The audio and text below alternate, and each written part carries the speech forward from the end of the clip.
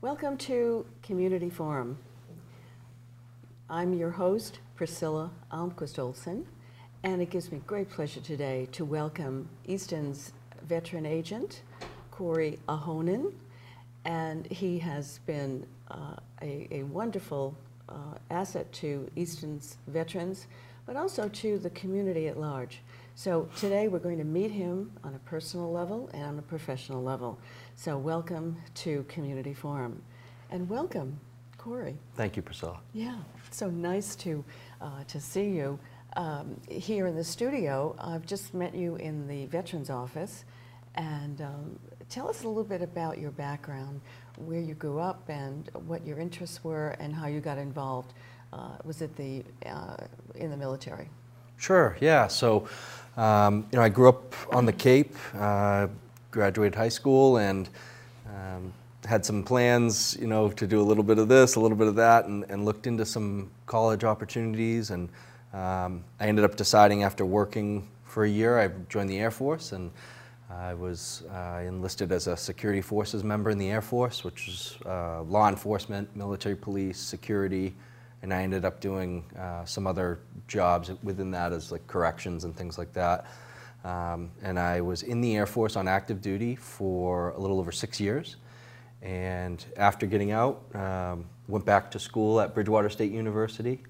I got a bachelor's degree in psychology and my master's in public administration.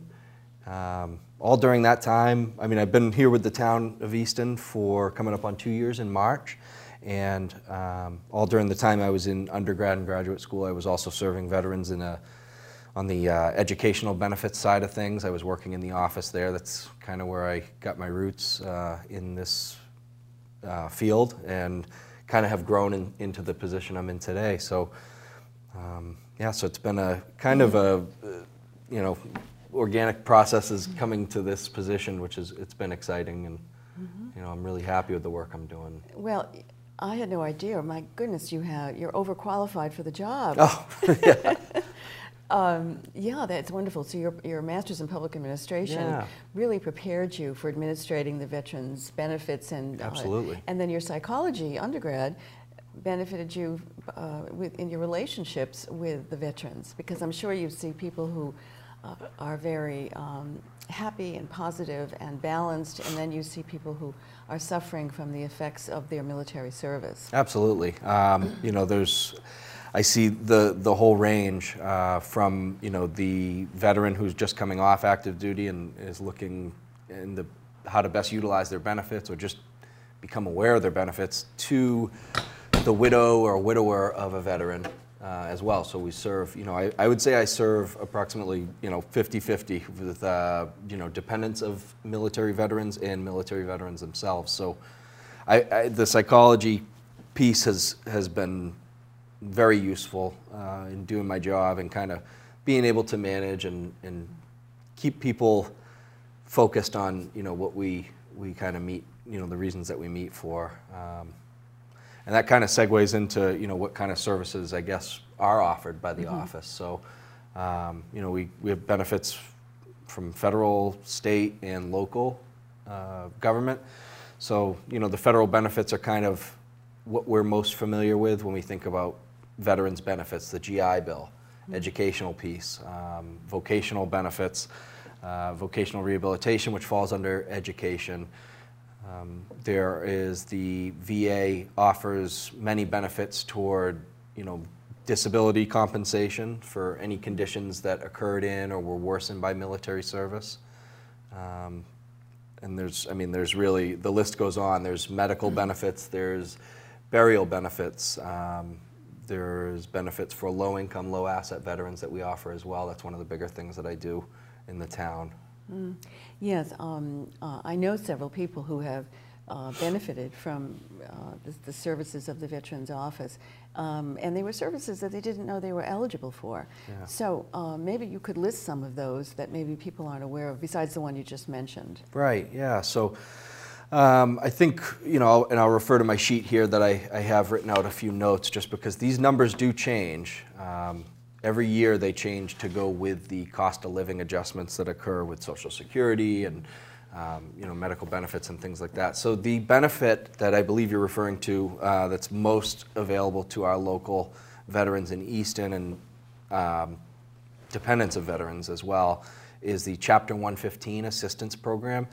That is for a single income household of $2,081. This is gross. These are gross numbers that we use as well. So if you're close to these limits, I'm more than happy to meet with you and let you know what you may qualify for otherwise. But the income limit for a single person, $2,081. That is per month, isn't it? Per month. And assets of $5,000. Now, the assets, it gets a little tricky, and there's probably a lot of questions that go along with that. But generally, if you have more, if you have under $5,000 in the bank, or IRA, stocks, bonds, trusts, things like that of value less than, combined value of less than $5,000, you qualify.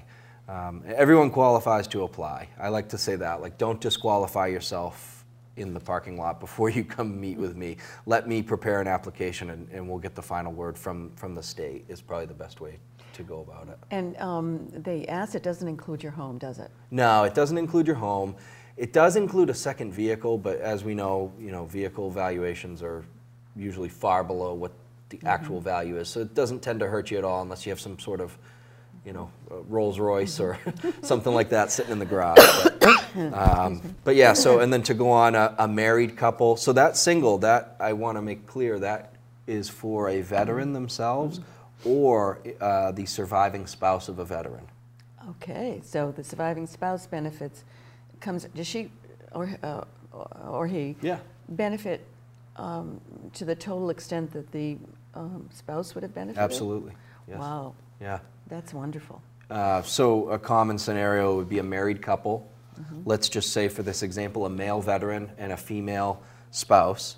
And even if they have dependent children, the whole family is covered under this benefit. Wow. It includes submitting, medical bills, dental bills, emergency home repairs in certain cases, hearing aids, monthly prescriptions. It's really an amazing benefit that it can go pretty far. So before I get too off track, I want to just mention the married income limit. So for a married couple, and I should mention, the single, you cannot be remarried. Oh. You have to be, yeah, unfortunately. So for married couple, $2,818 gross income per month and $9,800 assets. So that's not that much more, is it, for two people? it's a little more. I mean, it's a little less. Well, the income is Right. not even close to double, but the assets become a little higher. Right. And there's all these little caveats to it. It's a very confusing program, but that's the first qualifiers, I should say. If you're somewhere close to that, please give me a call, and I'd be glad to meet. If someone is way beyond those limits, I would say it's probably not worth their time. I have all the time to meet. I'll make time to meet with anyone and explain what's going on. But I think for the individual applying, it's probably not worth their time to. So it's $2,080, you said, for the single? $2,081. $81 for the single, and $2,880. $2,818. 18 And you for a married couple. And you can see those rise by about $1, $1.50, $2. Right. 1 to 2% with the fluctuating COLA adjustments and things every July. So that's a state benefit that I administer on the local level. Okay. And that amount, I mean, throughout the year, our budget looks like $250,000 per year for that benefit. Okay, and then also, you have a discretionary fund, isn't that true? Yes. And can you explain that to the listening audience? Right, so the discretionary fund is reserved to reimburse veterans or family members of veterans living in Easton for costs of daily living that, basically to help in an emergency situation and to help ensure the dignity of those individuals. So we recently adjusted the definition to include that, to ensure dignity, to kind of include a little more latitude as to what, because what constitutes an emergency is, just to provide some clarity there. So, and we also extend that benefit to National Guard and reservists who, had prior service. And basically, the reason for that is because they're not included in a lot of the definitions of a veteran. So just because you served, you may not necessarily qualify for certain federal or state benefits as a veteran, but in the town of Easton, we make sure that if you've served in any capacity, you qualify for something. So if you come to me in need, you will not leave empty-handed. But on that, I can issue up to $500 prior to select board approval, and anything above that, I would have to go to select board and request the approval for that. So. Can you give us some examples, without mentioning names, of course, Sure. of some of the veterans who've come in recently, or since in the past 2 years since you've been in operation here in Easton? Can you give us some examples so that people have a genuine idea as to what really constitutes an emergency? Sure, yeah. So, a veteran who has been hospitalized for 30 plus days, they come home to their home and they live alone, or they, maybe they live with a spouse that has gone to stay somewhere else while they've been gone, and they come home to, the food in their refrigerator has gone bad in that time.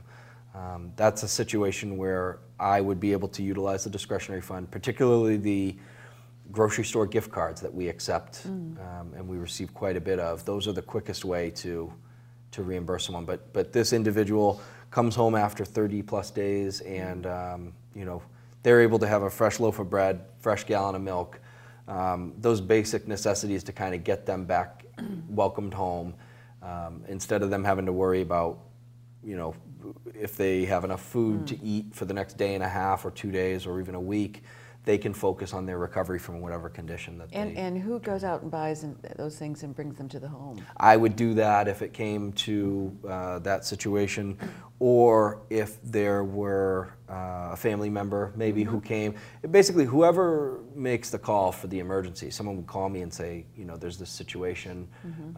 If I'm not already aware of it, I would offer to them, to do those services, and I would make sure it got done either way. And who supplies the funds for this discretionary fund? The discretionary fund is completely donation-based. So I haven't found any grants for that. If I do come across those, that'll be another funding source. But it's completely donation-based. And what happens is I'll receive donations. Usually they're, the people wish to remain anonymous, but I have on my webpage on the Easton .ma.us website, under Veteran Services, I will list the donors' names, unless they specify they want to be anonymous. Well, I know I'm a member of the Easton Grange. Yes. And we donate every year a substantial amount. Of course you do. Yes, it's always appreciated. Yeah, and it's always a unanimous vote because we appreciate the service and putting themselves, many of them, in harm's way in the past. So now that dignity portion, what sorts of examples can you give us of people whose dignity needs to be restored or maintained? So the most recent example, and I would probably say the strongest example I have of maintaining a veteran's dignity, is an individual who was receiving benefits through my office already. We had already determined their financial standing and their eligibility there, had passed away. And the family had made arrangements, and we had met to discuss what services I could provide. And basically those were, there's a presidential memorial certificate. I applied for the VA grave marker and headstone, and then other benefits. And the grave marker and the headstone came in, and it was this big, they selected white marble stone. It was beautiful, probably almost the length of this table and about 200 pounds, and it got delivered to my office, and unfortunately it had to sit in my office for months because the family could not afford the fee to install the marker in the cemetery. Now, under the old definition of what the discretionary fund was used for, it was a great definition. It just didn't cover situations like that. I mean, that's not, exactly an emergency. That doesn't quite meet there. But that is the ultimate dignity for a veteran, right, is to mark this grave with the proper headstone that's been furnished by the government. You know, that's the ultimate, his final dignity. So I would say that's my example of using those funds. So we use those funds to pay for the installation fee, which, you know. So were you instrumental in inserting those words regarding dignity into the legislation that? Oh yes, myself and Kristen Kennedy, Director of Health and Community Services, we came up with the additions and little changes to the discretionary fund based off of what I was noticing in the community serving the veterans. Was, you know, I was having to have conversations with, I'm going to call them veterans, you know, whether they meet the definition or not, and I would have to say, unfortunately, sir, ma'am, you do not meet the definition, the state's definition of a veteran to qualify for these certain benefits, and that's a hard conversation to have, to tell someone that their service doesn't count for, you know, and I would always... Yeah, excuse me, what types of military service doesn't qualify? So, might be easier to just quickly run down the definition. It's 180 days of active duty service, and the active duty part is what differentiates. So it's 180 days active duty service during peacetime, and 90 days during active duty during wartime, which is technically where we are right now.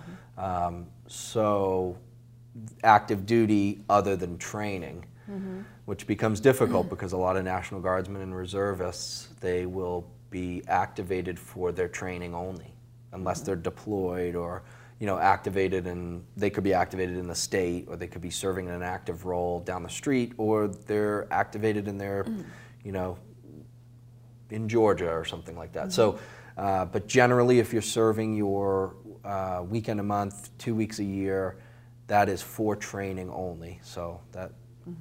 Now, I happen to know an individual who just missed that 180 days of active service. And so is there any leeway?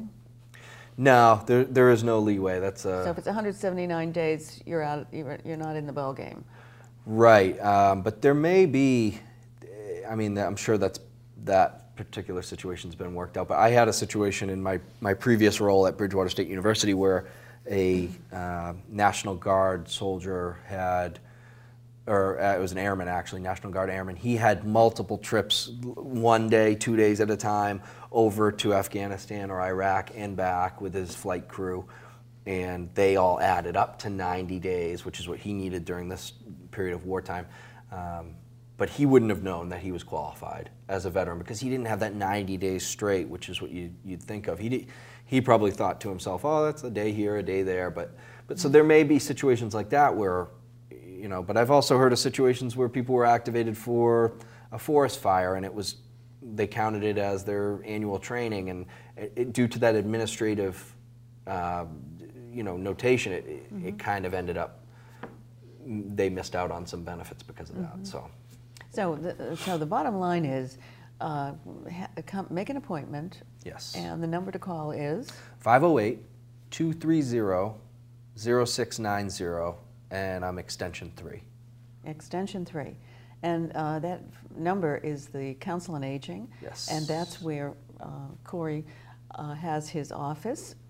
If you go in the door, it's the second door on the right. And but you need to make an appointment because he's a busy guy. He has lots of people coming in, and including me, knocking on the door. So make an appointment and just go over your credentials to see whether you qualify, of course, and what you qualify for. And of course, if you don't have the records of your service, I'm sure that you can find that out. Yes. He has the means to do that, and so do not miss out on benefits that you deserve and that you earned, right? Absolutely. Yeah. Okay, so in conclusion, can you give us some examples of Eastonites who've come in to you in say the last month or several months, and what their experience with you and what benefits they earned? Yeah, I mean, You know, the experiences range. I get individuals I'll help out and they receive, you know, a small amount of benefit, whether it's money or if it's, you know, a discount they receive, and they're, you know, the most grateful for that little piece. And then, you know, there's others who maybe their expectations were a little higher and maybe a little disappointed. But, you know, that's kind of the range. I would say overall, my assessment is that Easton veterans are getting what they need and are, you know, I'm more than accessible. I have an email address, a cell phone, a phone in my office, and if I'm there, I'll answer it. You know, I don't avoid anyone by any means. So I would say overall, we're getting some great feedback. Can you give one personal story of somebody who walked in and what you did for that person?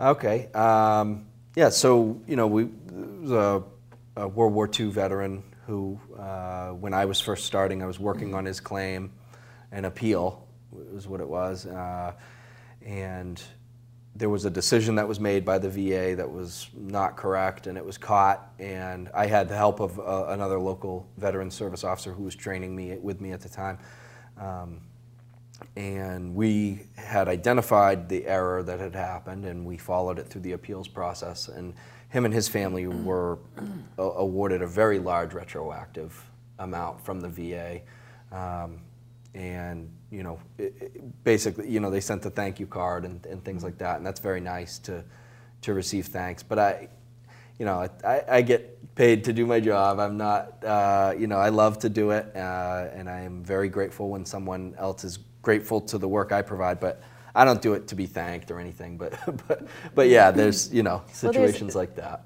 Right, and there's lots of satisfaction and that you receive in your job. Definitely. There's nothing better than working on a full-time basis, helping other people. Yeah. I mean, that is psychologically the best medicine for good health and it really happiness. is. Yeah, it really is, and it's you know, I wouldn't trade it for anything. I'm loving it for sure. Well, we in Easton are so happy and pleased that you're in this position. Oh, thank you. You have provided such wonderful service, Thank and veterans out there, you got to come and meet this guy. Come on in.